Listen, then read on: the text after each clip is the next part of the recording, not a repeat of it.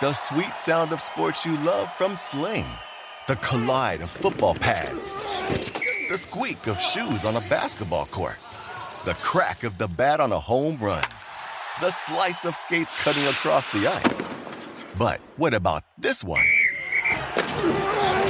That's the sound of all the sports you love, all at once. Starting at $40 a month. Experience it all live with Sling. You're listening to the Fantasy Sports Radio Network.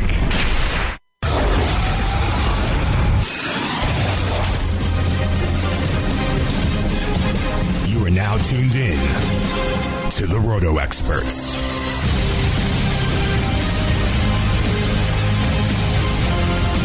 Rise and shine, fantasy players. It is a beautiful day in the neighborhood. It is Monday, June 25th. Let's cock-a-doodle do it. This is Roto Experts in the morning. I am your host, Dane Martinez. They call me Speed Spitting Statistician, and as always, I am honored to have as my co-host FSWA Hall of Famer El Rey de Fantasia right here on the Fantasy Sports Radio Network. It is the King, Scott Angle. Scotty, how was your weekend, brother man? It was pretty busy. Met game Friday, Kiss tribute band Saturday night, and rookie draft last night. Very, very busy. It sounds good. Listen, my team, the Trevor Ending Story, fell back into second place. Didn't have any horrible blow-ups or anything. But, Scotty, I did have Vizcaino as one of my closers. You know I need saves, right? You know, so Vizcaino goes on the DL for me. I ran to the wire. I hope you agree that I did it okay. I actually went AJ Minter instead of Winkler. I think Minter might be the guy there.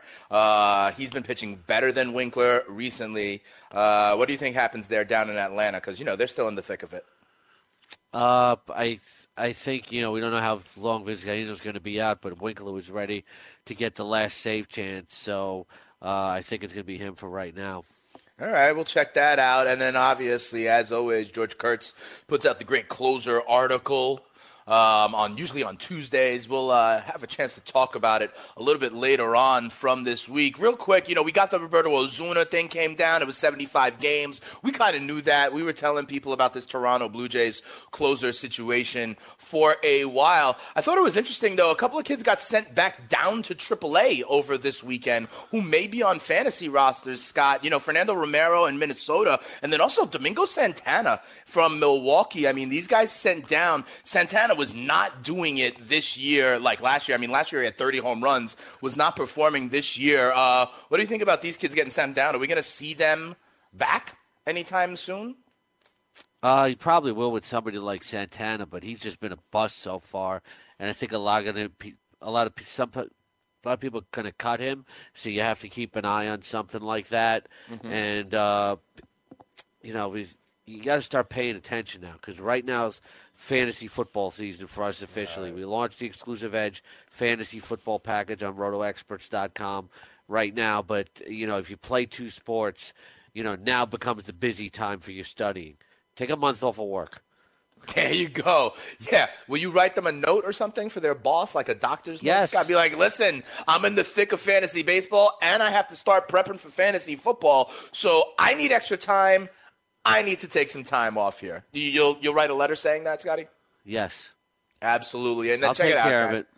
Okay, sounds good, because listen, now what we're going to be doing here on Roto Experts in the morning, you know I'm already talking football with Jake Seeley in the 8 o'clock hour, but me and Scott, we are going to start going through the exclusive Edge package. You know, listen, this is a premium service, so we can't let you completely behind the curtain, but we are going to give you a sense of some of the incredible content that is available there, you know, because you need to get ready. And this way, Scott, honestly, if they just buy the Edge package, right, like they don't have to take a day off from work, because then when they get home, they can kind of just peruse all the information, you know, from great writers like Murchison, Kurtz, yourself, Jake Seeley, myself. And I mean, they'll really just get everything they need to win their leagues and win their cash that way. Go on over and check out, please, the 2018 NFL exclusive Edge draft package over at Roto Experts. So we're going to be doing double duty here as well. We'll talk a little baseball. We'll talk, a little football to preview what is going on in the package. Scotty, though,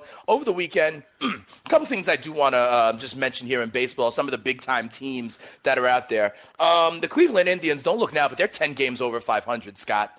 They're 10 games over 500. I told you they were going to get healthy when they had to play inside the division, and that is exactly what's happening. Look, Edwin Encarnacion hits his 18th yesterday. He's got 53 ribbies. Jose Ramirez hits his 23rd home run yesterday. He's got 52 ribbies. And also, don't look now, Scotty, but our boy Jason Kipnis is up to 212 in his batting average. He was still on the interstate. He's added about 15, 20 points to his average over the last week as well. I've been saying it to everybody. They're talking about the Astros, the Red Sox, and the Yankees. Don't forget about the Indians. They're starting to get right, Scott. Yeah, Edwin Encarnacion always starts slow, and now he's starting to pick it up with the 5 RBI game yesterday. This is around the time that Edwin Encarnacion really starts to get hot. Overall, hitting just 238, but 18 home runs, 53 RBIs, and then you look at his recent performances over the last 7 days. He's got 12 RBIs. In this month, he's got 19 RBIs and 8 walks. If you play in an OBP league, he's got a 393 OBP over the last 7 days. Average-wise, not picking it up quite enough just yet. Did hit 315 in May, dipped a little in June, but you're starting to see the power production. He's got 5 home runs already this month and 7 in May. Yeah, so the Cleveland Indians are starting to look good. You got to assume they are going to be in October. And remember, they got a pitching rotation. The likes of Kluber and, of course, Bauer, Clevenger have all been strong. Don't forget Carrasco is starting to throw in his comeback also from a forearm. I also saw a note that Danny Salazar is starting to throw as well. They could get him back. I mean, listen, but Scott, this rotation is legit. We talk about some of these other teams, but I mean, if you can go Kluber, Bauer, Clevenger, and then Carrasco, those are 4 legit starters that I'd be comfortable with in a playoff series, Scott. Yeah, Danny Salazar is not news. It's even when he's healthy, he doesn't have the command. He's wild. Who cares about the playoffs? We're talking about for fantasy purposes. Kluber's going to anchor your team. Bauer had an 11 strikeout game over the weekend. Clevenger has been mostly good, a few up and downs. Then you want to see right now the back end of the rotation is Plutko and Bieber. Plutko pitched well yesterday, but he's been unreliable. But to get Carrasco back, then it's really down to who's going to be that 5th starter, especially in AL-only leagues. Is it going to be Plutko or Bieber? And my money's on Bieber. Yeah, Bieber got me a win on Friday in Roto Clio, so we'll keep an eye on that.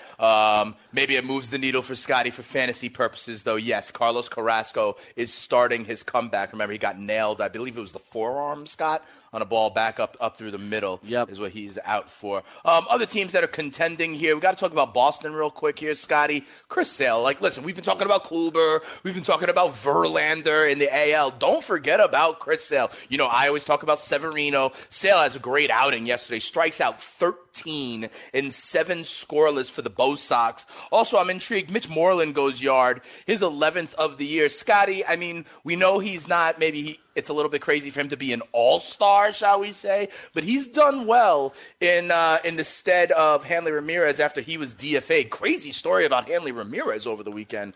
Also, that's outside of the fantasy realm, Scott. Maybe we'll talk about that another time. What do you think? Mitch Moreland, though, satisfying fantasy owners in his extended opportunity? Oh, yeah. I mean, it goes without saying. Hitting 299 with 11 home runs and 39 RBIs. The one thing with Moreland, though, he worries me so much streak. He's so streaky. He's hitting 435 this month. Makes me think he's going to hit 182 next month. So that's what I'm saying. You got to watch the ebbs and flows there.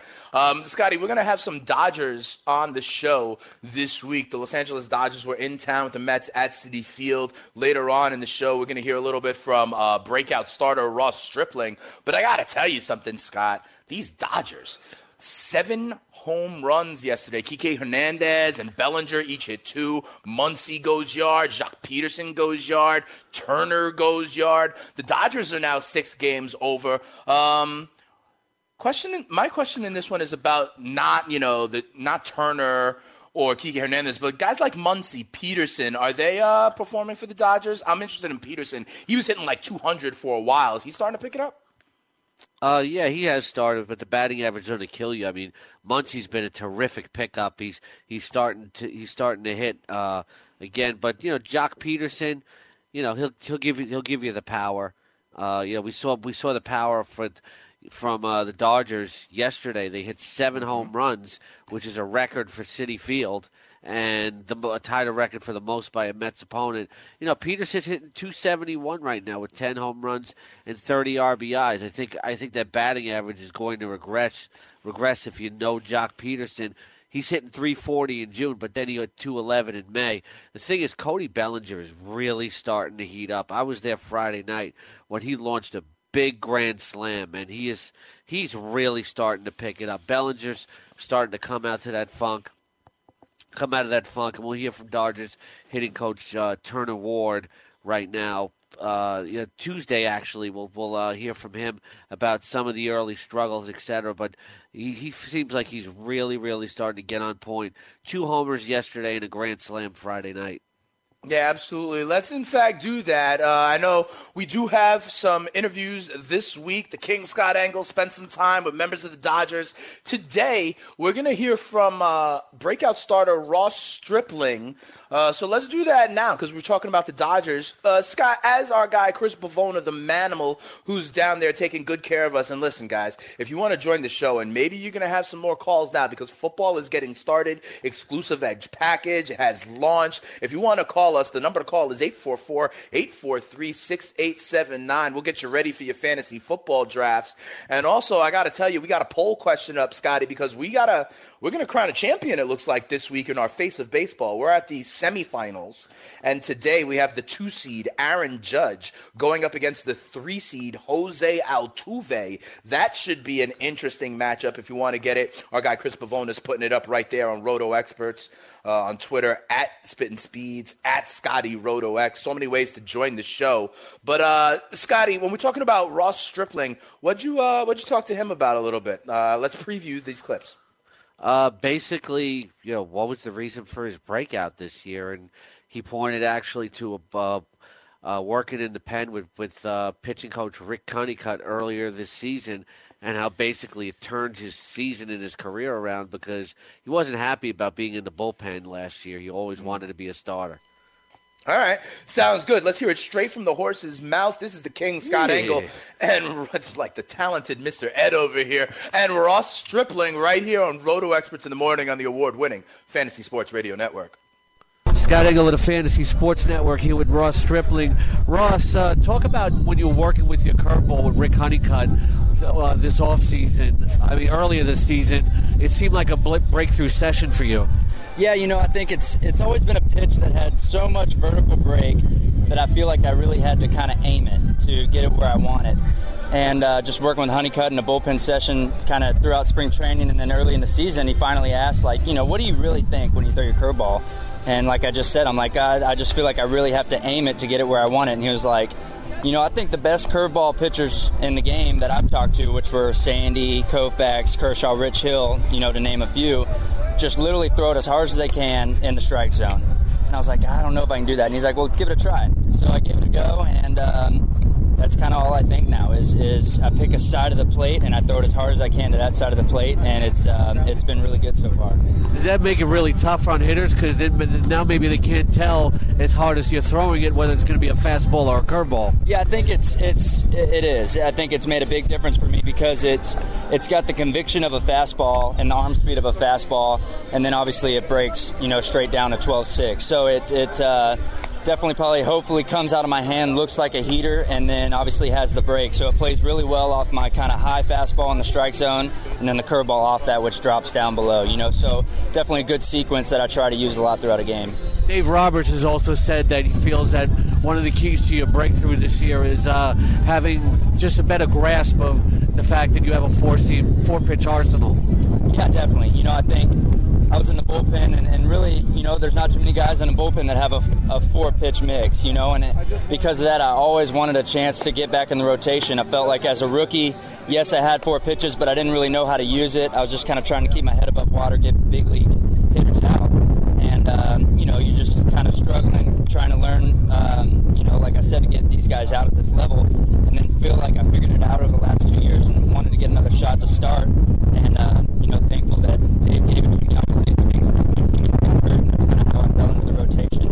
But certainly was very grateful for the opportunity, able to take advantage of it, and like you said, just able to kind of use the 4-pitch mix and keep hitters off balance. So do you feel now like every time you go out there you want to prove that, you can stay in the rotation? Because that's been your goal, right? You always wanted to be a starter. Yeah, that's exactly it. I was grateful for the opportunity when he said, hey, you're going to make a start tomorrow, and I didn't know if it'd be 1 start, 2 starts, or what, so I wanted to really take advantage of it, and when I got that shot to go in and, be able to give the team length and go 5, 6, 7 innings and just give the team a shot to win every time I took the mound, which I feel like I've been able to do, and they keep running me out every 5th, 6th day, and certainly feel like I've taken advantage of the opportunity and hopefully can continue moving forward. You play fantasy sports, not that you know how baseball works, right. But you were a very hot free agent pickup this season when you started playing really well.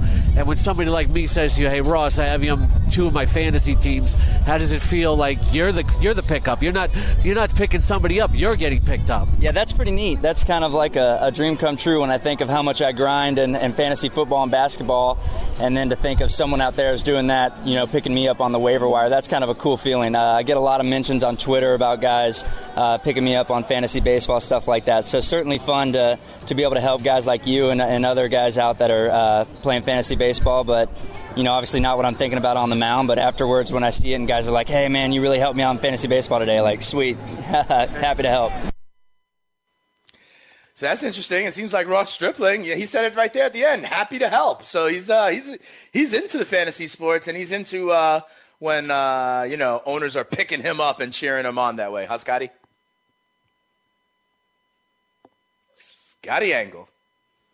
Scotty Angle, listen, I'm telling you what happened, okay? My man Scotty Angle is over here working so hard on the exclusive Edge package, right? He's telling other people that they can take time off from work. He needs to take a little bit every now and then. No, I don't. Well, Scotty's there. I had my fun Saturday night. Apologies for the technical difficulties here. We'll try to get those straightened out going forward. But, Stripling was talking about that bullpen session with Honeycutt where, he just felt like he was being too perfect with his curveball. And, he said, throw it like a fastball. And now opponents really, don't know whether a fastball or a curveball is coming. His strikeout numbers have gone up. He does have an 89% strand rate, but, his xFIP and his FIP are not that much higher than his ERA.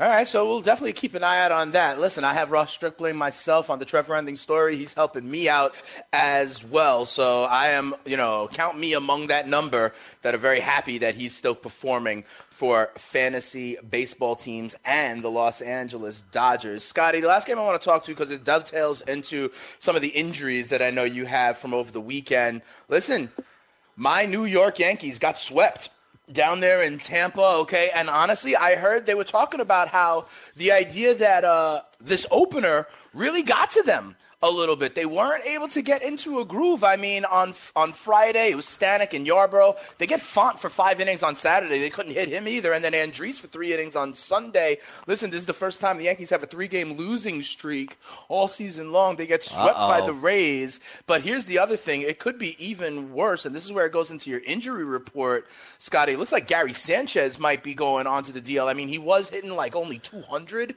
but still had the power numbers there, had the homers and the RBIs. But it looks like he may spend some time on the DL with a groin issue. Some other guys got banged and bruised over the weekend. I know Caleb Smith and some others, Scotty. What's going on the infirmary report?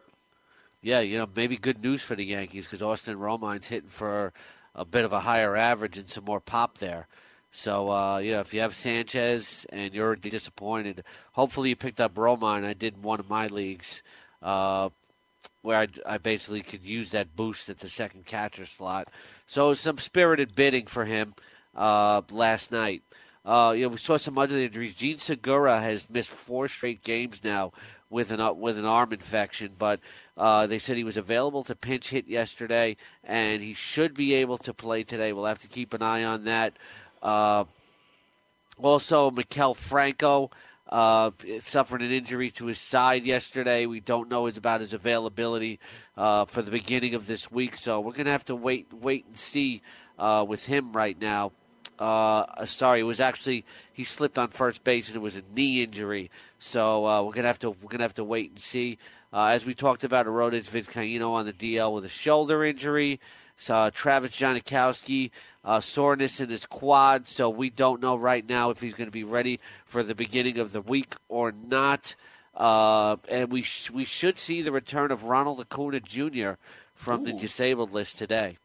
Okay, Acuna coming back for the Braves will definitely be helpful. Remember, he was killing it before that injury. It looked pretty gruesome, to be quite honest. Remember him going back about, at this point, maybe 3 weeks, a month ago, at Fenway, kind of running through first base, lunging there. It looked really awkward when he got banged up. But if Acuna is back, that'll help Braves fans and, of course, fantasy baseball owners. Real quick, Scotty, before we turn the page over to football, people got to go on over to dailyroto.com. Listen, we are shifting a little bit to football, but honestly, at rotoexperts.com with the Brandon Williams article, you can still get your 2-star pitchers, your streamers, your waiver wire pickups. We will continue to hold you down, okay? And then over at dailyroto.com, remember, they put out their DFS preview very early in the day. You can check it out at any point in time. But Scotty, I look at the pitchers today on Daily Roto. You got Justin Verlander going, and he's obviously, going to be the most expensive pitcher on the slate today. He's gotten quality starts in 15 of his 16 outings so far. But in this second tier, there is no shortage of options, okay? Guys like Blake Snell, your boy Gio Gonzalez, who's pitched great, Jamison Tyone, and also Mike Foltynewicz coming off the disabled list for the Atlanta Braves. You talk about Acuna, they're getting Folty back as well. Clevenger on the hill as well as the second tier. Are you going to pay up today for Verlander, Scott? Or are you going to try to take a stab at one of these kind of second tier guys that can definitely get strikeouts and perform, and return some value for you? Where are you going today, Scotty? Well, I wouldn't go Foltynewicz because it's first game back. I like Taillon a lot against the Mets. The Mets on this current homestand have only scored more than one run a month. More than 1 to 2 runs one time, and that was yesterday. Tyler Skaggs is just coming back from an injury, so I'd probably avoid them. Felix Hernandez is an interesting pick against the Baltimore Orioles, but I probably wouldn't use him. Shelby Miller plays the Marlins. You're looking at the matchup, but Miller hasn't pitched since 2017, so I'm not so sure about that. Cole Hamels against the Padres is an okay kind of start. Verlander is obviously chalk. I'm probably going to go with Jamison Tyone tonight. You're going to go attack the Mets, huh? It sounds like that. In Citi Field, they have not necessarily been scoring. Remember, last week, they put up some runs, but they were in Coors Field. Didn't they score like 7 runs yesterday, though, Scott? No, they scored 4. Seemed like 4? 7 for them. It may have seemed like 7, or the 7 was the amount of home runs they gave up in a record performance by the Los Angeles Dodgers. Maybe they can get their offense on the schneid. I will tell you this, though. This is going to be a kind of crazy question. Should I consider picking up Joey Bats? They did score 7. You're right. I'm sorry. I was right? Oh, okay. I thought it was an 8-7 final. Yeah. Would I be crazy to start keeping an eye on Joey Bats? It seems like he's heating up for the Mets. In a more competitive league, you might have missed that boat already. Okay. I picked him up in Tout Wars last night. He was picked up in GST. I lost in bidding out for him, especially if you play in an on-base percentage league. He's really showing some signs of driving the ball. He has been ever since he joined the team. This guy's not a 5 o'clock hitter. A 5 o'clock hitter is a guy who rips it up in batting practice and then does it in a game. You should still go to Citi Field early to watch Jose Bautista take batting practice because it's a show, and very often he's carrying it into the game. Yeah, listen, he seems to be a source of power for the New York Mets, and boy, can they use it. But Scotty still recommends attacking these Mets today in DFS with a guy like Jamison Tyone. I also want to tell you guys, listen, okay, go on over to dailyroto.com. You get basically everything you need there for DFS, okay? You want to win. Listen to these guys. They make millionaires. We have Colin Drew. We have Mike Leone as well. But I also want to tell you, over at dailyroto.com, you can see all the information for how we've been partnering with DKMS and their supporting the help in the fight against blood cancer. And check this out. You can go to a 2018 World Series game. Will the Mets be there? Nah, probably not. Will my Yankees be there? Nah, there's still a good chance of that. But tune into the They got a shot. They got a shot. So if you want to maybe get tickets, you should check this out. Tune into the Fantasy Sports Radio Network between July 8th and July 17th. We are going to be playing the DKMS Trivia Challenge. Your shot to call in, you get a chance to attend the Fall Classic in person. The number to play, you already know, is 844-843-6879. The contest is sponsored by DKMS. Okay, we're going to be asking questions and maybe giving away 2 tickets to a World Series game. And also, you already know about DKMS. We talk about baseball all the time. Hitting 300 gets you to be an all-star. But a 300 rate, 30%, is just not going to cut it when patients can't find a matching donor in their families. That's why you got to go on over to dailyroto.com/DKMS and learn about how, not in the fantasy world, but in the real world, you can help people struggling with this disease. Okay, it is the DKMS Trivia Challenge. We're starting in a couple weeks, July 8th through 17th. You can call in and win. My man Chris Bavona, the Manimal, will take good care of you anytime you call. It's 844-843-6879. Bavona's also got our Face of Baseball Semi-Finals off and running. When we come back, we take a look at some of the great content in the exclusive Edge package and get ready with the King for some fantasy football. It is Scott Engel and Dane Martinez. We'll be right back. It's Roto Experts in the Morning right here on the award-winning Fantasy Sports Radio Network.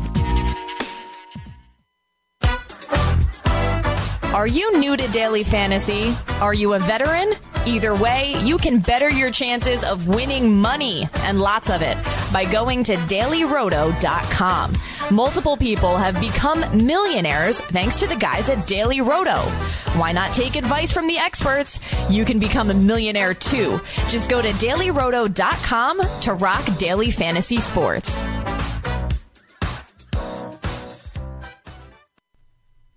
Hold it now.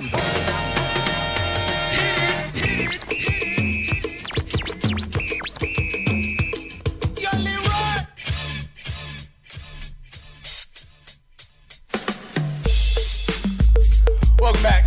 Roto Experts in the Morning right here on the Fantasy Sports Radio Network. Dane Martinez and the King, Scott Engel, getting you ready. Fantasy baseball, fantasy football.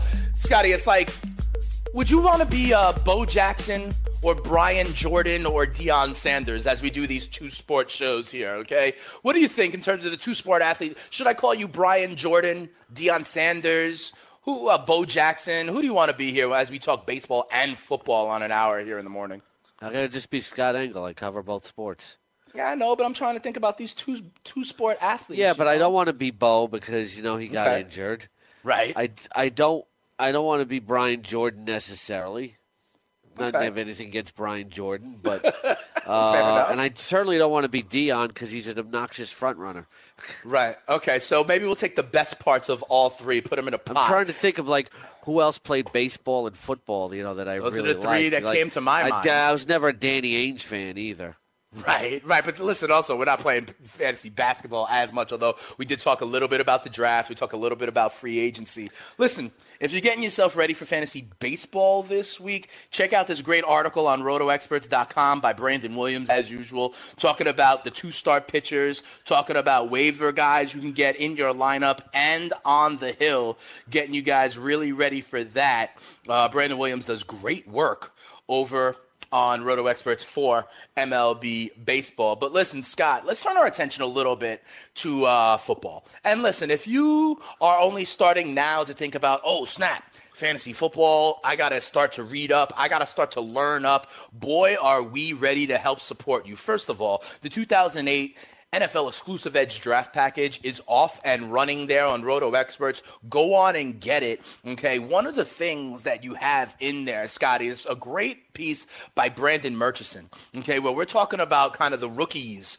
in fantasy football for Dynasty League and Dynasty League rankings. So let's go into this a little bit because, honestly, Scott, if you haven't been paying attention. One of the things, you may know the players that are already in the league, you want to get a little bit of a thumbnail on some of the new talent, the new influx of talent that's going into the league. And the position I want to start here, Scotty, is at running back. Everybody knows about Saquon Barkley, but honestly, Scott, after Saquon Barkley, it's such, when you think about rookie running backs, isn't it such a combination of not only the skill of the back, but the opportunity on that team, kind of your path to touches. If you're in a situation like, for example, Sony Michel with the New England Patriots, we know that Patriots backfield is like whack-a-mole every single week. So that may not be a guy you like. Tell me a little bit, Scott, first of all, about just thinking about rookies in general and kind of like how they're fighting to get their snaps. And then do you agree with me on a guy like Sony Michel not being a guy to look at because of that Patriots backfield is always a kind of crapshoot? Yeah, with Michelle, it's kind of a thing where they like him as a guy who can not only run well inside, but also maybe catch some wheel routes out of the backfield. But it's a crowded backfield there, and I think any experienced fantasy player knows that Sony Michel is going to be mired in some kind of committee as long as Bill Belichick is breathing. So I think as a rule, I avoid the New England Patriots running backs. And I'd rather have some of the other top rookie running backs on the board because I think there's real uncertainty. I think he's going to be a better football player than he is a fantasy player. So I'm taking all those other rookie running backs ahead of him in a dynasty draft or a yearly league draft. And by the way, I found your two-sport athlete you could compare me to. Who's that? I thought it was so obvious. I'm actually ashamed of myself for not mentioning Russell Wilson. Yeah, but, Scotty, you're a pro at both sports. You reach the highest levels at both sports. And while Russell Wilson was very good at baseball and does some spring training action, he's not in Major League Baseball. He was in the minors. He got some spring training at bats. But I don't know if he wasn't, at the Major League level, Scotty. No, he played Class A ball. That's what I'm saying. I'm trying to give you more credit than that because you are a top-notch professional at both sports. But you talk about, Scotty, you talk about some of these rookie running backs, right? And listen, there are a couple that I think have a path to at least, the lion's share of their timeshare, not even the committees. I'm talking about a couple places in Seattle and in Washington specifically. I'm very interested in Penny, your Seahawks, Scotty. I mean, listen, they went out and got this guy in the back end of the first round, and they see him potentially as a 3-down back. And then Darius Geis with the Washington football team. Listen, Samaje Perine did not handle his opportunities that well. You're still going to have Chris Thompson as the PPR back, but Geis could be a very interesting early down runner, could be, outside of Saquon, could be my choice to lead NFL rookie backs in rushing at least. Tell me a little bit about Penny and Geis. Do you think those guys have a chance to be producers for you this year? Geis certainly has the opportunity. Penny certainly has the opportunity. It's not as clear cut as Geis. Geis can go right to the top and obviously lasted to the third round because of some characters and injury concern. And when you look at a guy like Geis, he's so physical and he flattens defenders.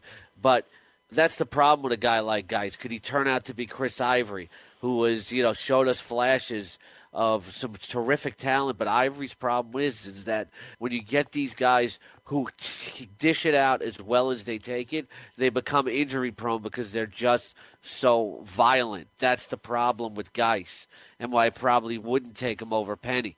With Penny, he goes in, he has an opportunity, but he's going to have to earn it. I think a lot of people are forgetting that. Chris Carson is healthy, and he had a good minicamp. They're expecting him to be healthy. I wouldn't be surprised if early in the season you're seeing a combination of Carson and Penny, because Carson played really, really well, but find a worse offensive line last year when he was healthy. He got that ankle injury, and he was done for the year. Carson's not getting out of the way necessarily. Penny is a guy, though, they're so excited about, and they feel he could be a 3-down back. But if both of these guys are playing well, it could hurt Penny's outlook. It's something we're going to have to look very closely at in camp. I think everybody's assuming that Penny is going to win the job outright. I don't know if it's that clear. Right, fair enough. A lot of the buzz out there is that Penny will kind of dominate this timeshare, right? And what you're saying is a little cause for pause there. Don't forget about Chris Carson. He's got to be earned well. He did perform well before getting banged up and missing the end of the season. And so if he's back and healthy, the kind of balance of power may be more of an even split than you're expecting him where you're drafting him. Is that what you mean, yes. Scott? Everything has to be earned under Pete Carroll. If you remember, they signed Matt Flynn the year that they drafted Russell Wilson. Right. And Matt Flynn didn't earn the starting job. Russell Wilson came out third pick out of nowhere. Nobody knew who he was really in fantasy football in a lot of cases. And he took the job. I've seen Pete Carroll, get rid of high draft picks before. You have to earn that in camp. I'm saying Penny should, but and of course he'll have a roster spot and he'll challenge for the starting job. But we can't assume that he's going to be the number one back, in the opening game right away. Chris Carson's going to have something to say about that. Yeah, so keep it locked on that. We're hearing all sorts of buzz and hype around Penny as this potential 3-down back, but he's going to have to earn it the same way as anyone else. Scotty, in general, I feel that running back is a position where rookies can come in and make an impact right away, even more so than most of the pass catchers, let's say. I believe on the other end of that spectrum is the tight end position. It's very rare to see a tight end really be a kind of big-time producer in their rookie season. I believe it's twofold. One, because they have to learn an entirely new pro NFL blocking scheme and the whole route tree, and it's a lot for a young kid to handle. So I don't generally like rookie tight ends. I think Evan Ingram was sort of the exception last year, mostly because Odell Beckham went down, Sterling Shepard went down, Brandon Marshall went down, so the targets had to go to someone, and he did well with his opportunity. But when I look at the rookie tight ends this year, you got Mike Gesicki at the top of the chart. Everybody, thought that this guy had a potential to be a matchup kind of nightmare. He wasn't a huge kind of pass catcher, a part of the offense at Penn State. They're expecting him to develop here in Miami. Do you think Gesicki can wind up being a tight end one in his rookie year? Or do you agree with me that it's very hard for tight ends to kind of hit the ground running in the NFL level? Fantasy tight end one? No way. It'll surprise me if it happens. You look at the guy on film. He's dominant in terms of size, catching radius, etc., and he fits a need for the Dolphins, but he already had a bumpy minicamp. So I see no reason for optimism there.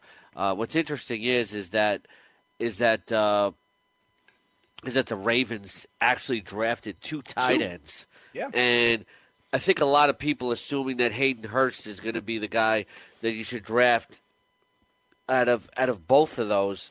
But I don't think you can assume. I don't think you can assume anything, because this other kid, Mark Andrews out of Oklahoma, he's more of a natural pass catcher and not a blocker, whereas Hayden Hurst is more of a tight end. And then you also have to keep an eye on Ian Thomas, especially in dynasty leagues. They really like this kid. He's going to learn under Greg Olsen. I think you got to be looking at these guys more for dynasty formats than for anything. And I'm really not going to – I had a rookie draft last night, and I didn't take a single tight end. But one guy who wasn't drafted last night was Chris Herndon, the fourth out of Miami. He's a project, but the Jets really like him. That guy could end up being a sleeper. He could, except for the fact that he's already had a run-in with the law in the last month since being drafted. He's already been picked up. Right in on the Jets now. Yeah, I know. So we'll see about that. The one other, I agree with you, Scott. I'm not picking rookie tight ends. I'm looking for the big second-year jump out of some other tight ends, if you want to know the truth. Guys like potentially Ricky Seals-Jones to make a jump. You never even know. Maybe a guy like George Kittle with Jimmy Jesus can make a jump. O.J. Howard. Yeah. So this is a good question. I was going to bring up O.J. Howard, Scott, because you talked about the Baltimore Ravens having two tight ends, right?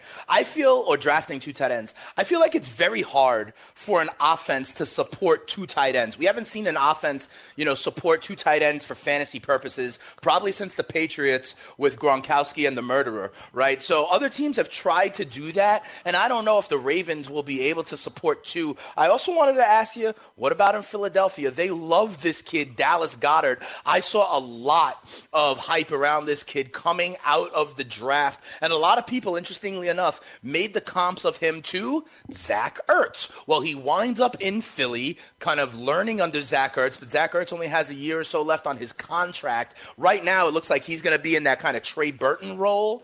But do you think Goddard, and if you look at this in a long-term vein, if Ertz moves on, and, Super Bowl champions have a issue paying all of their people, do you think Goddard could be a great kind of stash for a year from now? Yeah, he was probably the best tight end in the draft period, according to a lot of scouts. I think it hurt him to land in Philadelphia from the immediate perspective. But then again, you never know how the guy's going to pan out in his rookie year. There are a lot of teams that will use two tight ends, but they won't use the second tight end consistently. Can teams support two fantasy tight ends? No. Can they support two tight ends in the regular flow of the game? Yes, we saw Trey Burton get involved. Sure. The Rams are trying to do it with Higbee, et cetera. Yeah, the Colts have Jack Doyle and Eric Ebron. Everett, Doyle and Ebron. Usually that second guy isn't consistent. I think Gerald Everett's probably going to end up being better than Higbee for fantasy purposes. We'll wait and see whether Everett's going to take that step forward this year. He has flashed some big playability. But to your question, Dallas Goedert, probably not somebody I draft, but somebody you have to have on top of your free agent watch list. If Zach Ertz, who gets injured frequently, goes down, Goedert's going to go right in there and play a role. Yes, similar to the way that you saw Trey Burton flash a couple of times when Zach Ertz was down with injury. And Ertz has missed a few games every year, so it could be a guy to keep an eye on. We think he could, similar to Trey Burton, be productive when he gets the opportunity. Got to be careful, though, and you still got to remember it's a rookie tight end.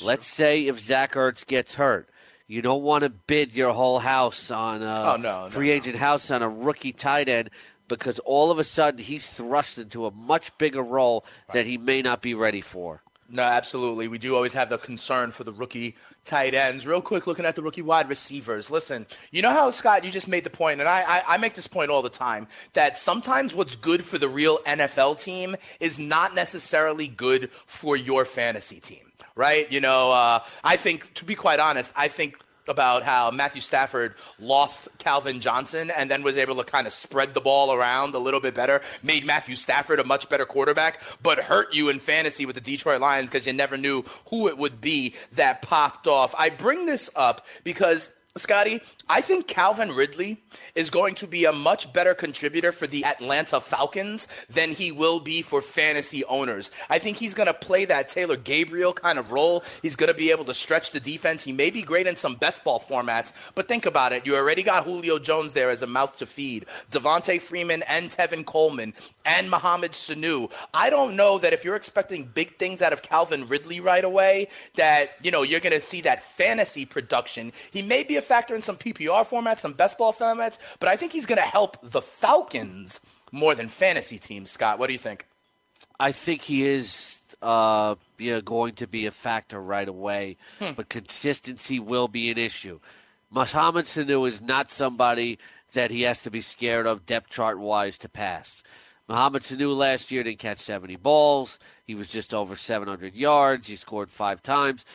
This will put Mohamed Sanu where he belongs, depth chart-wise, as a number 3 receiver. You think Ridley will outscore Sanu this year?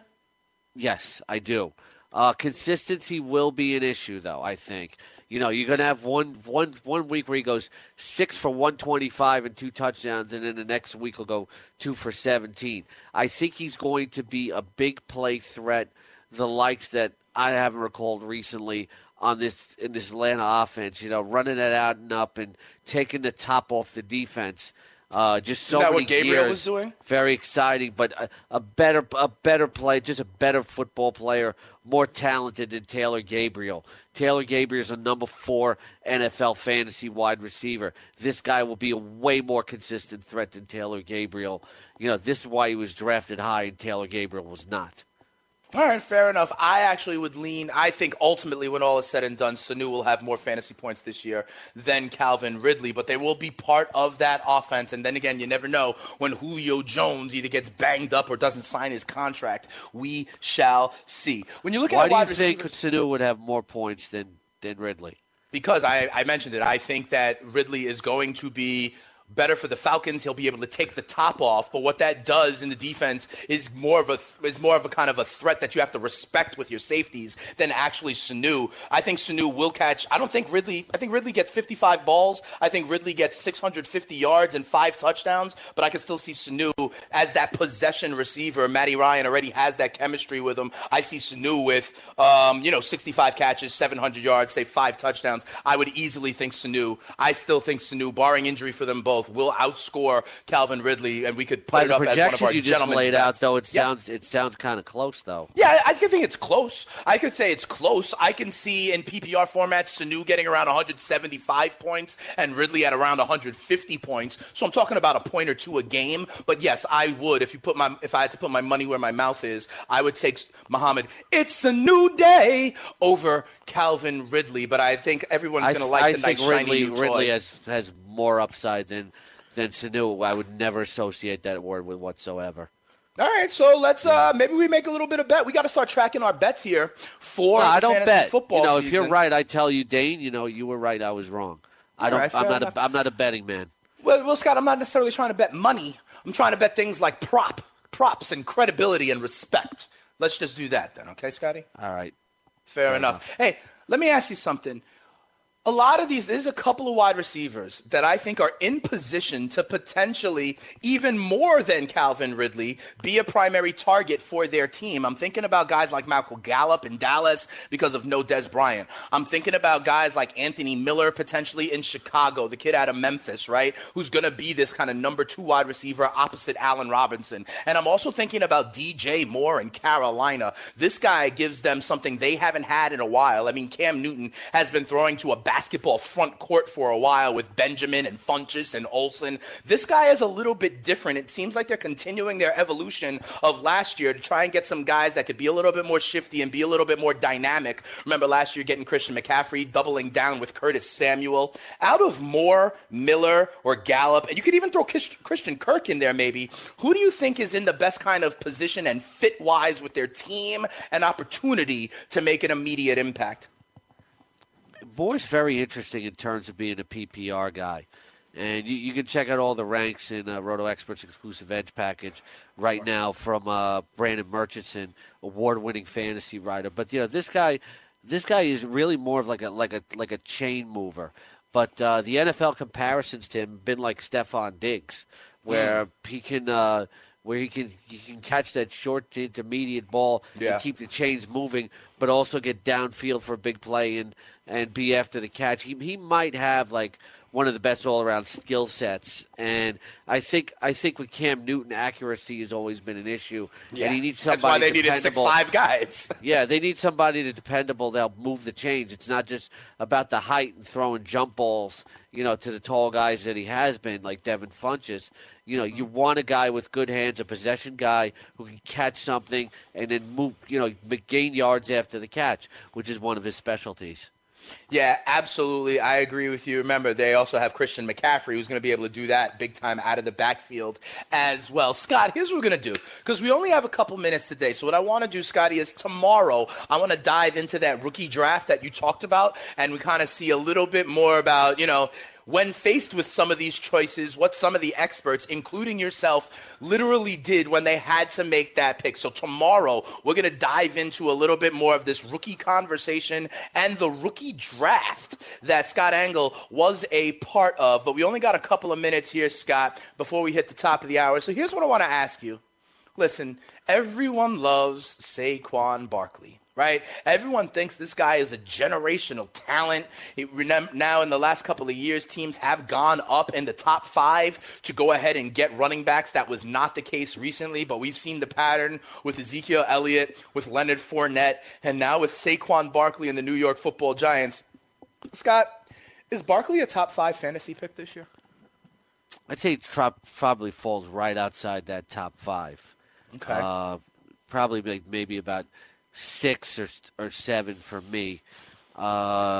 He is a rookie. He's more versatile than Ezekiel Elliott. But what if Ezekiel Elliott starts catching passes this year? then what is his ceiling? Matt Modica also talks about that in the Exclusive Edge fantasy football package in his Running with the Bulls article. Is very, very comprehensive breakdown of running backs. So you got to look at the more established guys: Gurley, Bell, Elliott, David Johnson. I think the earliest you could and then you probably got to put Antonio Brown 5th. So I said I'll probably not take him earlier than, say, 6 overall. But do you want to take him ahead of Kareem Hunt? It's after what Kareem Hunt did last year and what he was proven. But he was a rookie last year. So are you taking him over Alvin Kamara? I'd have to say so. But it's real close, right? I don't know, because Barkley's more of a pure runner. As much as I love Kamara, once Ingram's there, he's going to be sharing it. Just like Matt Modica says in the Exclusive Edge package and Running with the Bulls, volume is king, and Saquon Barkley is going to be king. By the way, pro comparison for Calvin Ridley, Greg Jennings by NFL.com.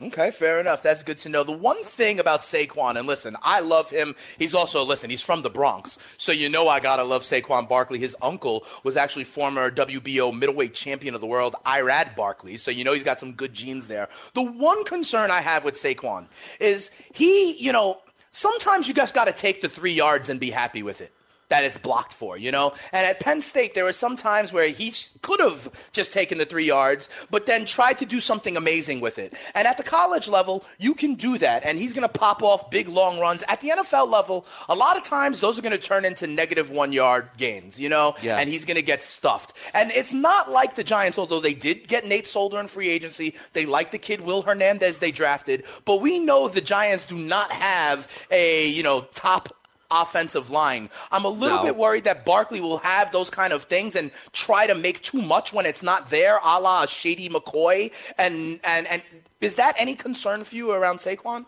Well, I don't know if there's ever concern with Shady McCoy, but, this is about making the jump to the NFL level. And, it's about vision and patience and knowing when to hit to the hole. And this is about coaching. Craig Johnson, the running backs coach for the Giants, is going to have a nice project in 5 years to work with. This is about coaching and adjusting to the NFL level. And even if it happens early, I don't think it's going to last for too long.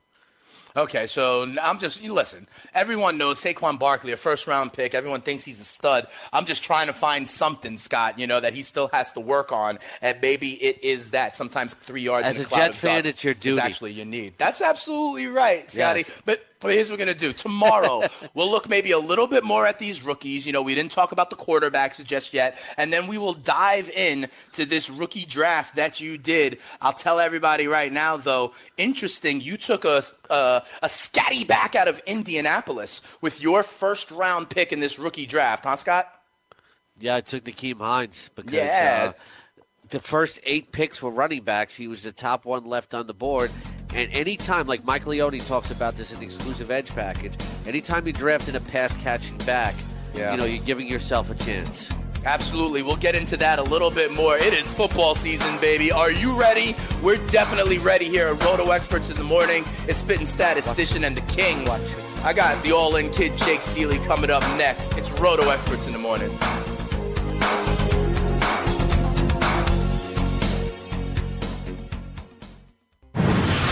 You're listening to the Fantasy Sports Radio Network.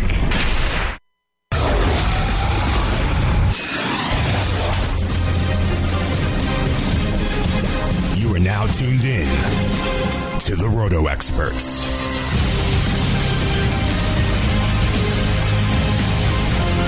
Welcome back to Roto Experts in the Morning, right here on the award-winning Fantasy Sports Radio Network. I'm your host, Dane Martinez. They call me the Spittin' Statistician, and we, as always, are joined by my man, one of the best top rankers in the industry, the all-in kid, Jake Seeley. Hey, Jake, how was your weekend, brother, man? Oh, as good as always. How about you? Hanging in there, doing all right. I was, immersed in soccer, and then I went and saw a little bit of the hometown team here, NYCFC.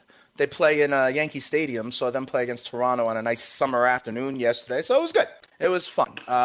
Hanging in there, getting ready for fantasy football. The exclusive Edge package dropped on Friday. What, Jake, like 30 articles, 30-plus articles, rankings, mock drafts, customized tiers, all sorts of good stuff. People need to get on that right now. And that's where you actually share some of your bold predictions, right, Jake? Yeah, this is where you can get them.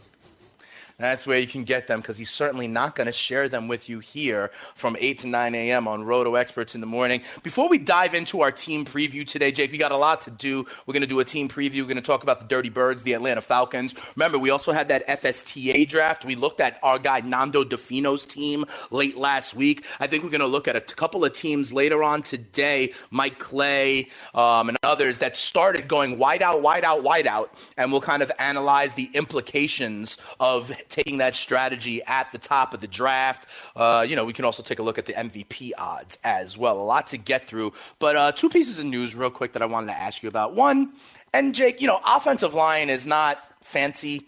It's not nice. It's not things that people care about too much. But when you have an all-pro offensive lineman for one of the top teams one of the top offensive lines, I think it's interesting to note.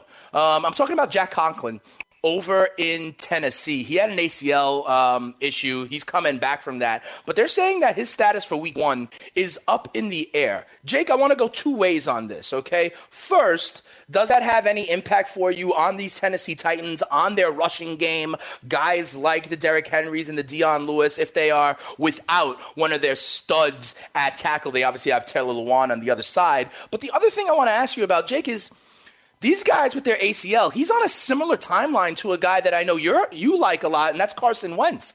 These guys had their procedures only a few weeks apart from each other, and we're seeing Carson Wentz, throwing balls, working out, stuff like that, and Conklin is now up in the air. I realize that everybody heals differently, but what do you think about these ACL injuries and these comebacks? Will both of these guys be ready, and does this have any impact on the Titans? I honestly have no idea when it comes to Conklin. I haven't seen him on the field. I haven't seen any practice reports. At least with Carson Wentz, we're seeing it on the field and stuff like that. So, right. That's why I feel good about Carson Wentz. I couldn't tell you. I have no idea about Conklin. Yeah, I just think it's weird that these guys are on similar schedules, or at least should be, because they had their surgeries at the same time. They're playing two different positions. Still, but they can't all be Adrian Peterson, who as RoboCop gets back so quickly. I think he almost kind of changed the narrative for players, in terms of what the reasonable expectation. This injury used to be a 12-plus month injury, and then Peterson comes back in 9 or 10, and all of a sudden that changes the expectation. Robert Griffin III had a huge Adidas slogan and campaign to try to do the same thing. I'm just saying that it's not a guarantee that these guys come back, even though at this point of the year, Jake, everyone's in the best shape of their life. Everyone's rehab is going well. I'm just saying this gives me cause for pause to see examples where, we don't necessarily know. And I translate this, honestly, I extrapolate it out to some others. I wouldn't be as positive that Wentz will be there in week 1, despite seeing the little Instagram workout videos, Jake. I think it's two different players completely. I don't think you can compare one person to another and say one has anything to do with the other person. Even if it's the same injury? No, because it's two different people. All right. Fair enough, Jake. Before we get into the Falcons, I already know what you're going to say on this. But on Friday, before we came off air, there was this report out of the Cleveland running back coach that they're going to go with the quote-unquote hot hand. I'm not even bringing up names, Jake, because we all know which names you like. We all know which names I like. My question is simply this, Jake. We know about the rookie kind of timeline. You kind of tell us that all the time, that there's the buzz for the rookie, and then who holds him off, and the talent winds up winning out. We know about that cycle. I'm not even talking about the names of the guys, Jake. All I'm asking you is, on the continuum of workhorse to committee, Does hearing things out of the running back coach saying that we're going to ride the hot hand, that sort of thing, does that make you more likely to think that that team is going to be a committee than some kind of more workhorse or workload or even timeshare, regardless of the team, regardless of the players? Or are you just casting aside and throwing out all of the kind of news and notes buzz that you hear at this point? Does this make you worried that the team will have more of a committee approach, hearing it from the running backs coach? No, because it's June. Again, it's June. You can stop asking the question because it's June. It means nothing. It's just like you don't want to pay attention to everybody's in the best shape of their life. I don't give two farts about what the timeshares are going to be and stuff like that. It's June. Okay. All right, but Jake, I got to fill an hour for you, and as these news break, we got to share it with the people. You could ask. I'm giving you a heads up that every single time it's going to be the same answer. I don't care. It's June. If you heard the disclaimer to me asking the question, I was like, I know what you're going to say, but I got to ask it anyway. So thanks, though, Jake, for being as predictable as you usually are. I appreciate it. You are my good friend here. Let's move on over to the Atlanta Falcons then. We're moving over to a different division here. We're going to do a little bit of NFC South this week, and we start with the Dirty Birds down there at the Atlanta Falcons. Jake, I got to tell you something. Add Matt Ryan to the list. Add Matt Ryan to the list of quarterbacks that I will be happy to wait on and have fall to me, as the 11th or 12th or 13th quarterback drafted. People, go on over and get the exclusive Edge package that Jake Seeley put out, his rankings. You could officially # check the link. I'm not positive exactly where you have him, Jake, but I mean, if you could add Matt Ryan to the Matt Stafford, Phillip Rivers kind of group, for me, Patty Mahomes is in there as well, that if I can wait and I know I can get one or two of these guys, that works for me. Do you see Matty Ryan profiled in a similar way, Jake? I would easily take Matthew Stafford and Phillip Rivers over him every single time. This time of question. I don't understand why everybody's jumping all over Matt Ryan. And I'm one of the people who are saying, they went from this unsustainable touchdown rate they had the year before to the complete opposite last season. But this isn't the first time. I mean, honestly, I guess you could, if you like to have fun with numbers that mean nothing, you could say, hey, Matt Ryan's kind of like the San Francisco Giants of baseball. Is the even years he puts up better numbers, right? Because that's true. If you look at 2012 was over 300 yards. Next year he dropped off by 50 fantasy points. 2014 he was back up at 300, drops off by 50. 2016, 350, drops off by 100, and then so is 2018. So again, if you want to have fun with numbers that mean nothing, I guess you could say Matt Ryan should be back to 300 fantasy points this year, which would put him back in that conversation. But I'm taking Stafford and Phillip Rivers every single time over him because they're consistently inside the top 10 every single year. Nobody pays attention to them. I think Matt Ryan will obviously rebound. I don't know that he rebounds enough to get back to their name, though. I don't think he necessarily needs to for this team. Fair enough, but I mean, I still believe that maybe not comparing him to Stafford and Rivers. Yes, I agree with you. I would rather have both of them. But I'm saying this more that like he is another example of a quarterback that can just fall to me that I think you can still be competitive with Matt Ryan as your quarterback, no? I would not want Matt Ryan as my only quarterback, no. Okay, fair enough. Maybe if you're going to draft two, that's fine, but I'm not drafting Matt Ryan as my only quarterback. Okay, but in this situation, let's say you wind up with Rivers and Ryan. That's very viable, seeing the way I think I'm seeing Matt Ryan ranked as like 14, 15, 16. So you could wind up with a Stafford and a Ryan. You could wind up with a Rivers and a Ryan. And you got to figure on a week-to-week basis, then you're feeling good about your quarterback position if you have both of them. Well, me personally, I'm drafting Stafford or Rivers. I'm not drafting a second quarterback. When I start drafting a second quarterback, when you start talking about Roethlisberger and Alex Smith and taking a flyer on Pat Mahomes or Garoppolo, then I'll take a Matt Ryan. But I'm not taking Matthew Stafford in the second quarterback. I see. So you're waiting on your quarterback one, and then you're waiting again, right, to get to your quarterback two in the 17 to 20 kind of range because you're comfortable there? No, I don't know. What I'm saying is I'm not taking a second quarterback. I'm not taking a second. No, I'm not. Unless the only way I'm doing it is if I take a flyer on like a Mahomes or Garoppolo who have a lot of risk in bed, and I'm generally not spending that price to get them. But if they happen to fall to me in the draft, like if Mahomes, she's not going to, but if Mahomes is there in like the 11th round, and I would say, all right, I'll take the upside of Mahomes, I'm pairing him with somebody safe, and at that point, Stafford and Rivers are most likely gone, so I will pair Mahomes with a Matt Ryan. I'll pair Mahomes with an Alex Smith. I see. So if you are in that boat where you need to get that second one, but if you wind up with your first quarterback being the Stafford, that Rivers level that we've talked about before, then you're completely fine riding. Honestly, in a 12-team league, yeah, there should be doesn't matter, one right? team. Yeah. Well, no, I was going to say there should be one team drafting 2 quarterbacks. That's it. The team that takes Patrick Mahomes. Right, because everybody else, there's going to be quarterbacks out there. Matt Ryan might be out there on the waiver wire for you still. And so if you have those kind of options sitting there. I'll give you 2 teams. The team that drafts Andrew Luck, too. I forgot about. There you go. You need an insurance policy for him. But the other 10 quarterbacks, you got Jameis. No, he's not draftable now. He's not. Okay.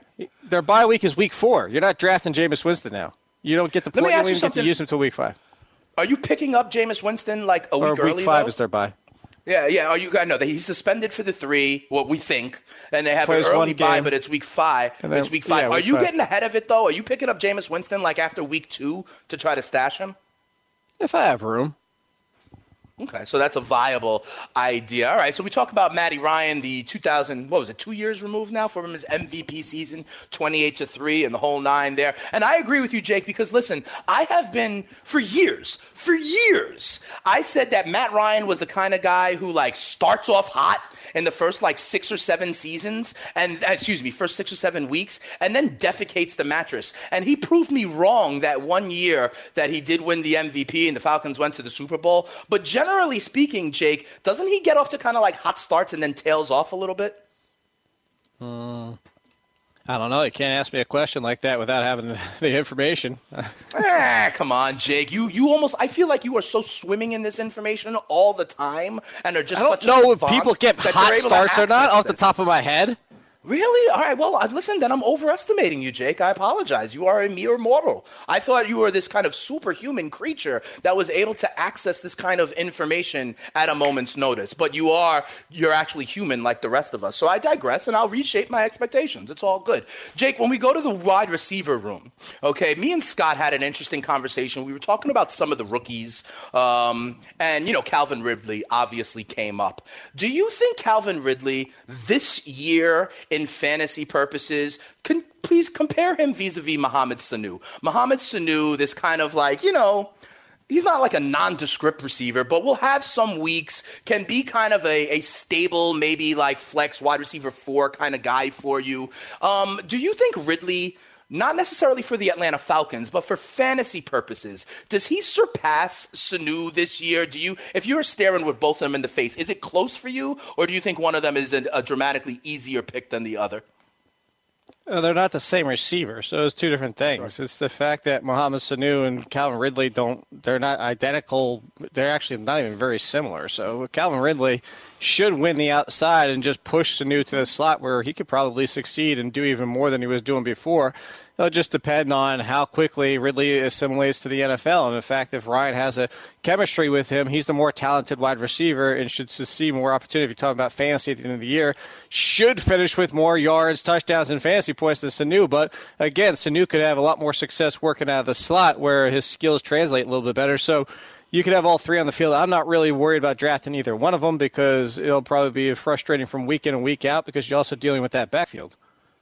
Right, yeah, there's a lot of mouths to feed there. Devontae Freeman, who you and I, we've talked about it last week. We both like Devontae Freeman. We think there's some drafts, even the ones that we looked at, where he was going kind of underdrafted.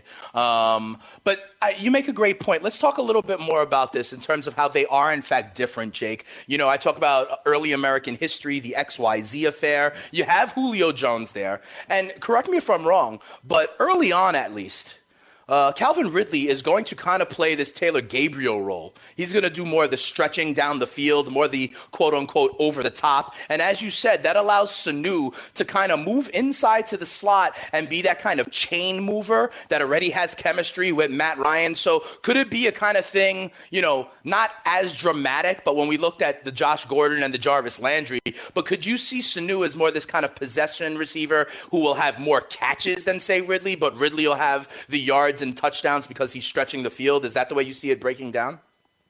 It could certainly happen. It's just like I said, it's all going to depend on how quickly Ridley gets acclimated to the NFL. And how quickly do you think that's going to happen? What do you mean? Do you like it some wide receivers, we don't think that's going to happen. Answer the question. How many times do you want to ask me the question? Just one more, Jake. Just one more. You think he will be able to hit the ground running under the tutelage of Julio Jones and Sarkisian and all that? Some wide receivers you might think are going to be a bust. Like, for example, maybe Christian Kirk will not find his role as quickly as Calvin Ridley. Maybe DJ Moore will not find his role or will get, hidden with the Greg Olsons and the Funcheses and McCaffreys out of the backfield, But will the same thing happen to Ridley? What we do is speculate, project, extrapolate out. This is our business, Jake. I'm just asking you to do it specifically with Calvin Ridley. You just asked me to do it for the third time. I think Calvin Ridley will be just as valuable as Mohamed Sanu, but I'm not drafting either because it'll be frustrating from week to week. That's it. All right. That's the end of All it. right. That's the end. Fair enough. That is the end. That is the end. Let's move on over to these running backs, Jake. You know how high we are already on Devontae Freeman. We think he is out gonna,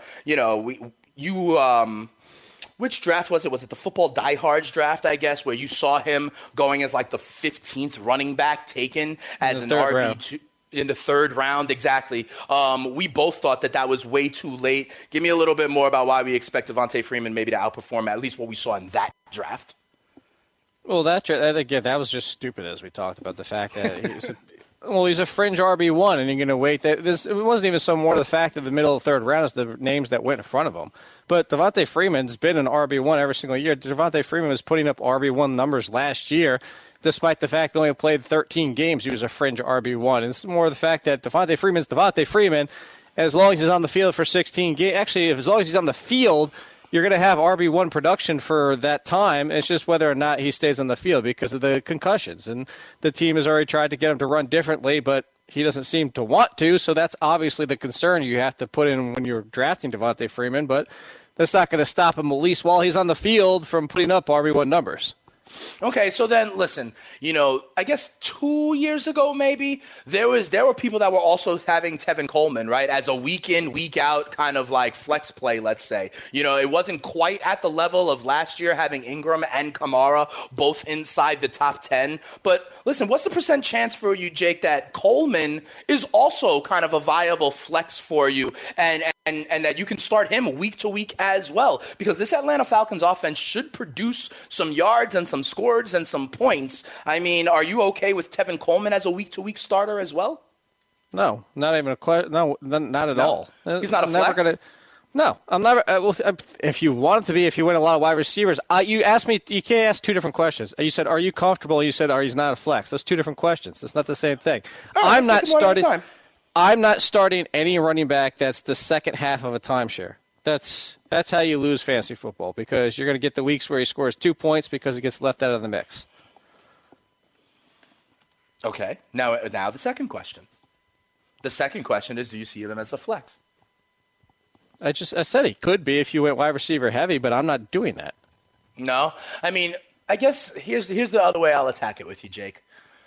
You talk about the injuries. The last with Freeman, and the injuries with Freeman are the head, right? The concussions. The last time we talked about this, you mentioned that you were a little bit more concerned about Freeman than some of the other running backs at that level that have had injury concerns in the past. Let's use Leonard Fournette as an example, let's say. You were more concerned about the Freeman injuries because it was the kind of head trauma, it was the concussions. When you're at this level of the draft, right, and you're looking at, kind of these back-end RB1s, these high-end RB2s, why is it that head injuries give you more of a concern than, ligaments, tendons, knees, ankles, things of that nature? Same thing we said last week, because once you get one, it's supremely easier to get a second. It's just science. You get a concussion, it's very likely you're going to get another one. That's just how it is. Okay. Listen, Jake is red hot this morning. But you are, listen, Jake, in my first round, and with my RB1, I want something as safe as possible. I want that guy that I'm going to put in, week out, not have to worry about it. I know if I have Le'Veon Bell, David Johnson, Todd Gurley, Zeke Elliott, Barkley and the like, whatever, I'm going to have that week-to-week advantage at RB1.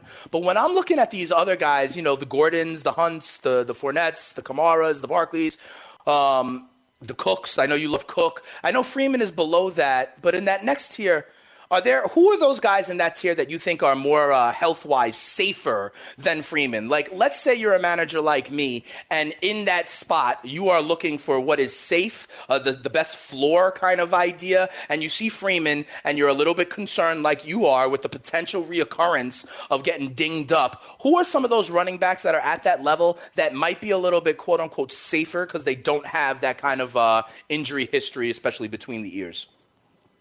Go check the package. You're trying to give me you're trying to get the rankings without doing it. Is this your coy way of finding out what the rankings are? Is this how no, I have the rankings up. I can see them, but I'm asking you generally in terms of when you are at that part of the draft, if you are looking for a safer bet and looking for health, who are some of those guys that maybe even could be slightly below Freeman, but given the health concerns, if you want to be safe like I said, in the first or second round. You're trying to get the secret rankings for everybody. No, I'm staring at it, brother, man. So I have the secret rankings mostly because you were very helpful. I said for everybody. Nice you're not even listening to it. I said for everybody. You're trying to get me to reveal Not on air.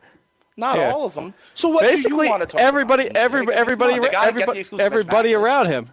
Yeah, Jordan Howard, obviously. Everybody around him. LaShawn McCoy. You can keep going down the list. Nobody has concussion issues around Devontae Freeman.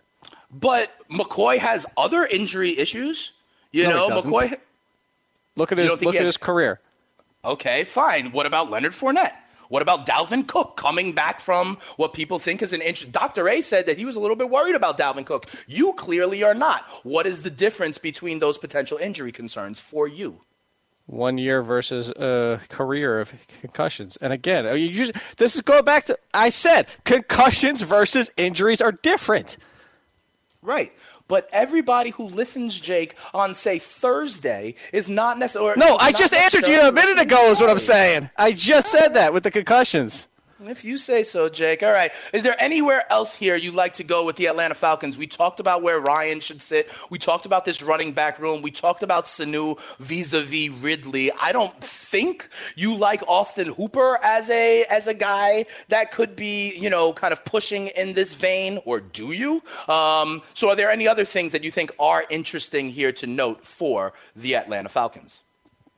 No, you pretty much covered everybody. No, Austin Hooper's if you draft two tight ends, which I'm not doing myself. I don't know why you'd want to. No, I personally am not either, because why would I invest in that when those guys at that level, I can wait and see which one pops and just be ahead of the curve and pick them up on the waiver wire if I need. Jake, the over-under for the Atlanta Falcons over on mybookie.ag. If you go on over there, the Atlanta Falcons have an over-under of 9, Jake, which means, if you bet the under, they would have to go double digits. I think that's a good line, though, Jake. I'm not touching this one, okay, because I could see them finishing 9-7. I could also take them take a slight step back. I could see them winning double digits. I'm going to pass on this over-under of 9. Do you agree with that one, Jake? Yeah, I'd probably do this, or I would do the same thing. There's no way I'm betting on a 9. Yeah, maybe okay, fair enough. If it was 9.5, I feel better about it, but no, still, because then I would go under, but I'm not betting 9. Okay, so we would pass on this as well. Listen up, Jake. Their schedule sets up, you didn't have the information right there at your fingertips, but their schedule sets up for maybe Matt Ryan to have another strong start, but then tail off at the end. They have a 3-game home streak earlier on in their season. I mean, Jake, 5 of their first 7 games, their bye is week 8. 5 of their first 7 games. I know you're not a huge schedule guy, but I'm talking just home or away. They seem to play well in that dome. 5 of their first 7 are at home. They have trips to Pennsylvania for both the Eagles and the Steelers. But that then means that they got a lot of road games in December. I mean, they go to Green Bay, they go to Cleveland, they go to Washington. Not too many cold weather cities, shall we say. But I can see another thing, this being another season where the Falcons start hot and then struggle or limp to the finish line. But you don't seem to care about those that strength of schedule, huh? No, not strength of schedule, no. Do you worry about these home aways, these streaks, like 3 straight home games early in the season? I think is interesting. They're the sacrificial lamb for the Eagles on that early Thursday night football, the season opener, when the Eagles raise their banner. But then they get the mini bye right after that, and they get a 3-game home stretch against Carolina, Cincy, and New Orleans. Could be a little bit of a hot start for them. And the back end of their schedules where they have their hard games, the road trip to the Dome in New Orleans. They finish with 2 road games in the division at Carolina, at Tampa. Do you see potentially a hot start off of that schedule? Yeah, well, the home road should always help. I mean, you can look at the schedule and say what you can assume. My point again is I'm not going to do it when it comes to fantasy. I'm not going to put any value in what players are going to do based on the schedule looking at a piece of paper. Fair enough. I hear, and teams change every year. I mean, the NFC South was a division where I think literally the team in like last place was in first place, kind of for like 3 or 4 years in a row. So I hear that. I understand that teams get better and worse. I do like to look at things like home road splits, especially teams that are based in the South up there in November and December when I see that they have to go to Lambeau Field or some other teams up north. Those are things that bother me a little bit, regardless, let's say, of the strength of schedule, because teams do change every single year. But their over-under, Jake, is 9 wins. Both Jake Seeley and the Spittin' Statisticians say that's actually a pretty good line. We're not going to stay one way or the other. But if you think strongly on the Atlanta Falcons, go on over to mybookie.ag. They got the props builder tool. Enter the promo code FANTASY, FNTSY, and you will get a 50% deposit bonus. Jake, I'm also sad because of this. I'm not going to be able to hear you giving me World Cup updates anymore. The games start a little bit later now that we're in the final one of the group stage and then into the knockout stage. So I'm not going to get your updates much anymore. Croatia and Belgium still doing work for me. Are you also sad about that, Jake? No, not at all. Really? I know you were sad that you didn't see Maria Marino as much. I saw her join the show on Friday. She was not at our bowling extravaganza. She's got to make it up to us. We got to make it up to you here on Roto Experts in the Morning. When we come back, here's what we're going to do. We are going to dive into this FSTA draft that we saw. We saw Nando DeFino's team already. We're going to break down some other teams and see the impact of going heavy at wide receiver at the start of the draft. We also got some odds for NFL and MVP, all that and more when we come back. Roto Experts in the Morning.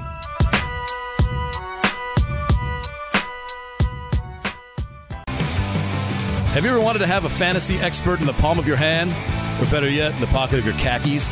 Well, check it out. Now you can. It's the Fantasy Sports Radio Network app. Download it now to your phone, we promise. No weird viruses, no strange tracking things. Just 24 hours a day, 7 days a week of pure fantasy knowledge dropping all over your head. It's the Fantasy Sports Radio Network app. Stop being a weirdo and streaming it online. Get it on your phone. Take it with you everywhere you go. I'm ready. Ariel B.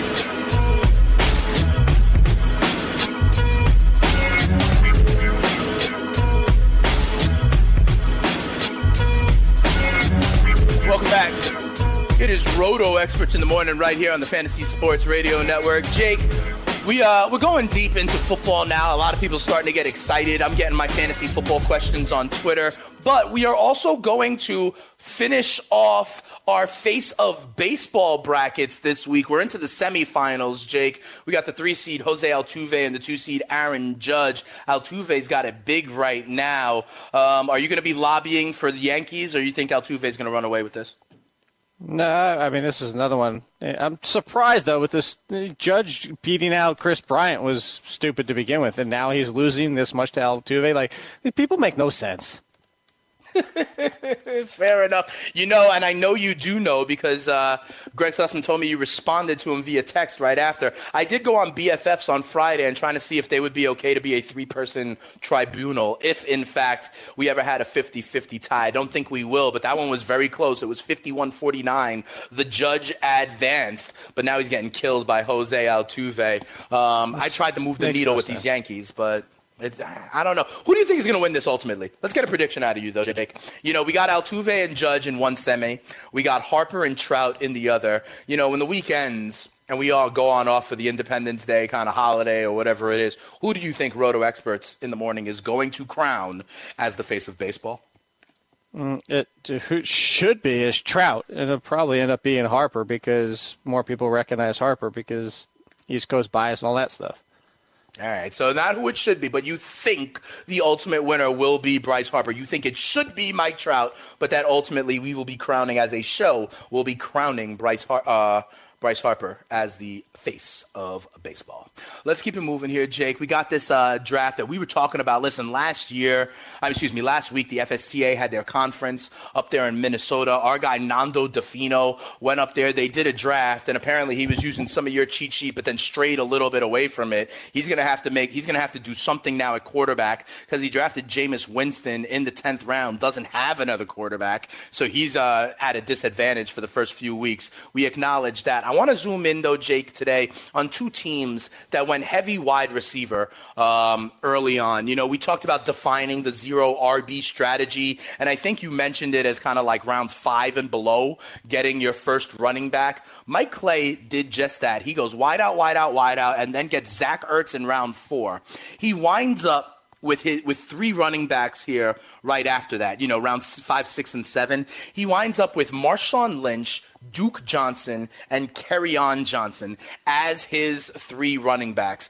Jake, I know you're not a huge fan of this, but look, he's got a position of strength in wide receiver. He goes Julio, Keenan Allen. He's got Stephon Diggs it as his 3rd wide receiver. So that's really strong. When you put that on one side of the scale and you balance it out with going Marshawn Lynch and Duke Johnson week to week, is that okay with you, his advantage at wide receiver versus where he is at running back? Or does this not work for you, Jake? No, it doesn't work for me at all because everything you gain in wide receiver, you lose in running back. Now Marshawn Lynch needs to be the lead of that backfield and not everything that concerns is splitting with Doug Martin. What if Doug Martin leads that back because John Gruden's insane? What if Duke Johnson is just Duke Johnson, but a lesser version of Duke Johnson because now you have a backfield with 3 running backs in the mix. So the fact is you're putting a lot of weight where it's always what I said is you're increasing your risk. You can come out with any strategy of any draft. It's just some are going to be inherently more risky, and that's what this is. To be honest with you, I don't even hate necessarily the fact of the wide receivers. What I hate on the fact, and I love Mike Clay, is the Zach Ertz pick because you still had Darius Geis on the board. You still had, if you don't like Darius Geis, you still had Royce Freeman who will lead that backfield. Mark Ingram, if you can deal with that. Like, if you want to take Mark Ingram and then Marshawn Lynch and Duke Johnson, it's like, all right, I just need to survive those first 4 weeks. I'd at least be okay with that. Even Jay Ajayi, and I'm not a huge Ajayi person. I am a huge Rashad Penny fan, and I can't believe Rashad Penny went almost at the end of the round 4. So the fact is, what I don't like is I don't mind the 3. My problem is what happened at 4. Like when you went with Zach Ertz, that's what killed it.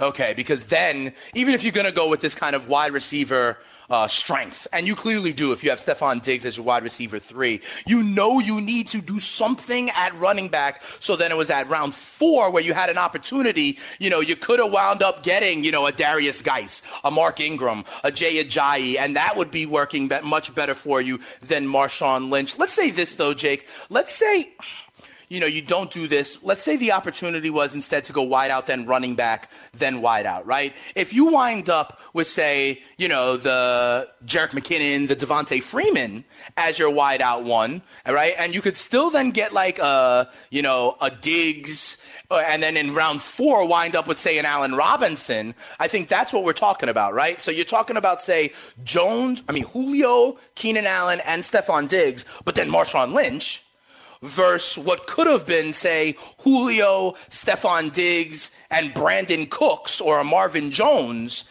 and then still have like a Devontae Freeman, a Christian McCaffrey, a Jerick McKinnon as your running back 1, right? You have to think about it comprehensively, like 4 players and 4 players, and that's kind of what you would have been going for, right? Yeah, pretty much. That's the thing is you got to think what you're going to end up with. And this is going to be a little bit different, too, because this is a 14-team league, so it kind of skews. Like, the fact that they did 14 teams is just stupid. Anyway, you're supposed to be – the point is you're supposed to be helping everybody. This doesn't help anybody because they don't play in 14-team leagues. It's 12-team. I hear you. I will make one subtle plug for the 14-team league. The reason that I do love the 14-team league is because that, with a traditional schedule, allows you to play the other 13 teams once and exactly once in your regular season. I don't like sometimes in 12-team leagues where I have an unbalanced schedule and I might have to wind up playing another big playoff team twice and others don't. So for that reason, I actually love the 14-team format because you play every other team exactly once. I like the balanced schedule, Jake. I couldn't care less about the balanced schedule. Okay. Be who's in front of you.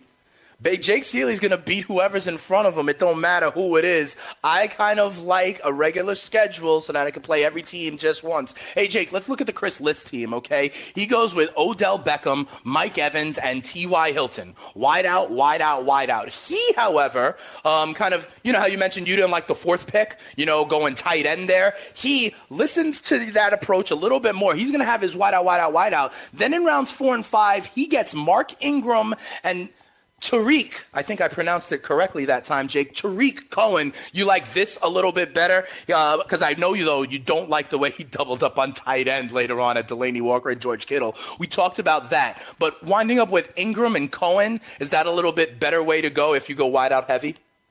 No, the fact that what he did in round 4 and 5 was better, but the picks weren't. Okay, you go 3 wide. I have no problem with that, especially T.Y. Hilton sitting there in round 3. It's hard to pass up at the end of round 3 in a 14-team league. If Andrew Luck is healthy, he's basically got 3 first-round talent wide receivers. Well, as the time of the draft, because Jameis Winston wasn't suspended yet. I'm still not moving Mike Evans down that much. He has 3 wide receivers that could potentially finish his first-round values. That's hard to pass up. The fact of, but now you've done this. Mark Ingram is fine for somebody as their number 2 because you're taking the gamble that you can survive those first 4 weeks. So technically, he still doesn't have a running back for the first 4 weeks. Again, Rashad Penny, Jay Ajayi, Kenyon Drake, Lamar Miller. There's names on the board where that this just doesn't make sense to do it. And then Tariq Cohen. Seriously? Tariq Cohen's that's your second running back who's a pass catcher only? He's not taking over this backfield. And then you still have Sony Michel, Marshawn Lynch. You could go down heck. I like Tevin Coleman. I don't like him before, but I'll take Tevin Coleman over Tariq Cohen every single time because at least with Tariq Cohen, here's the difference. If Jordan Howard gets hurt, Tariq Cohen's not going to all of a sudden be the lead running back because he can't. Right. Tevin Coleman, if Devontae Freeman ever got hurt, would be the lead running back.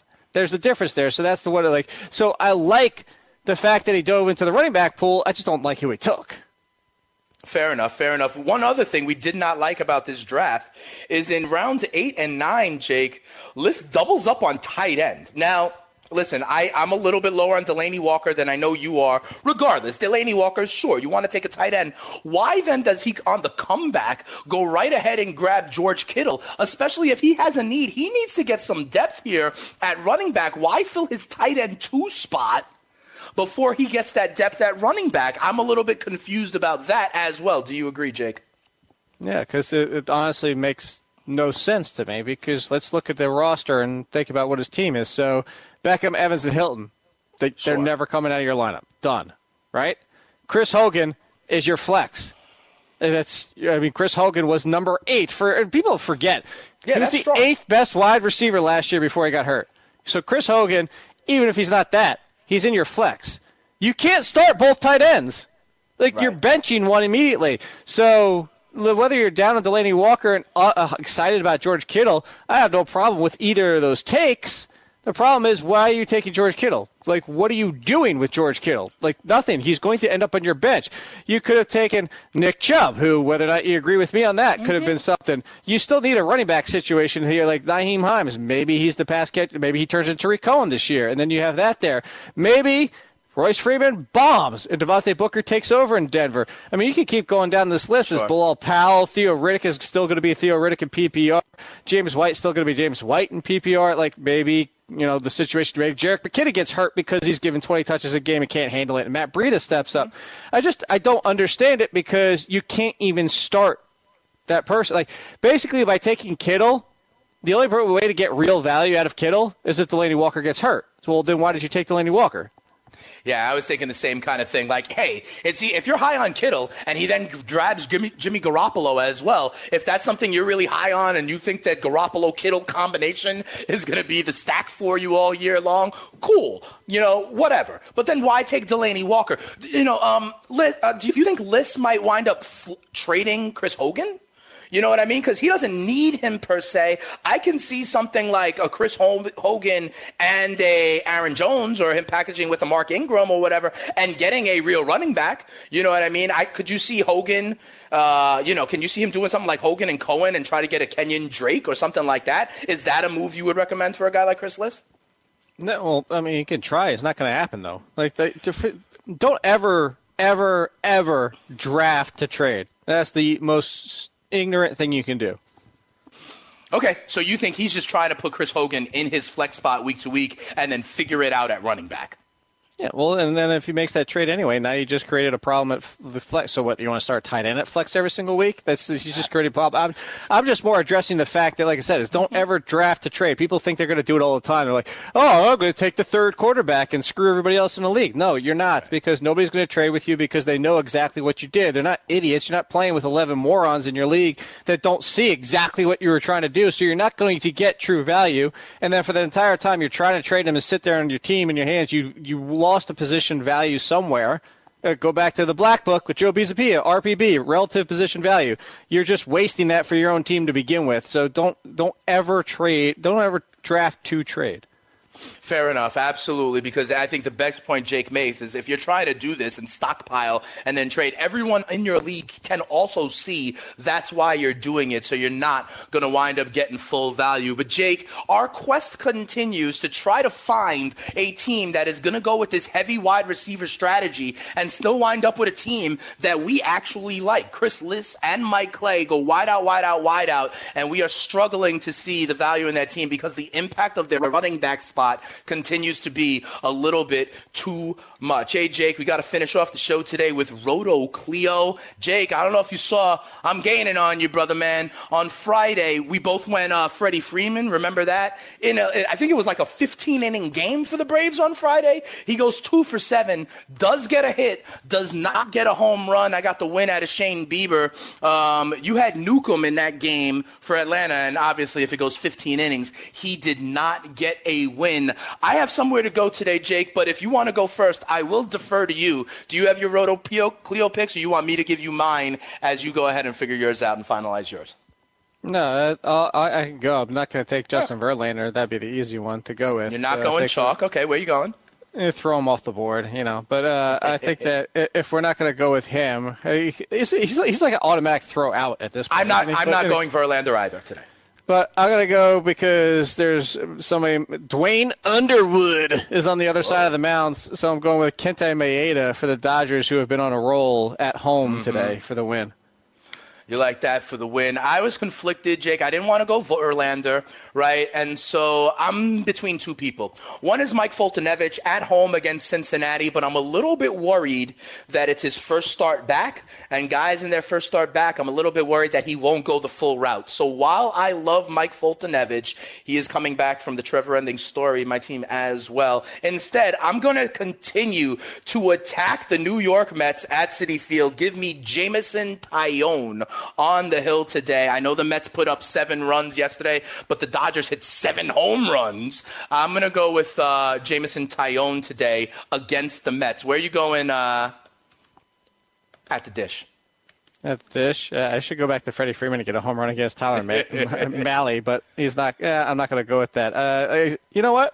I'm going to go back to.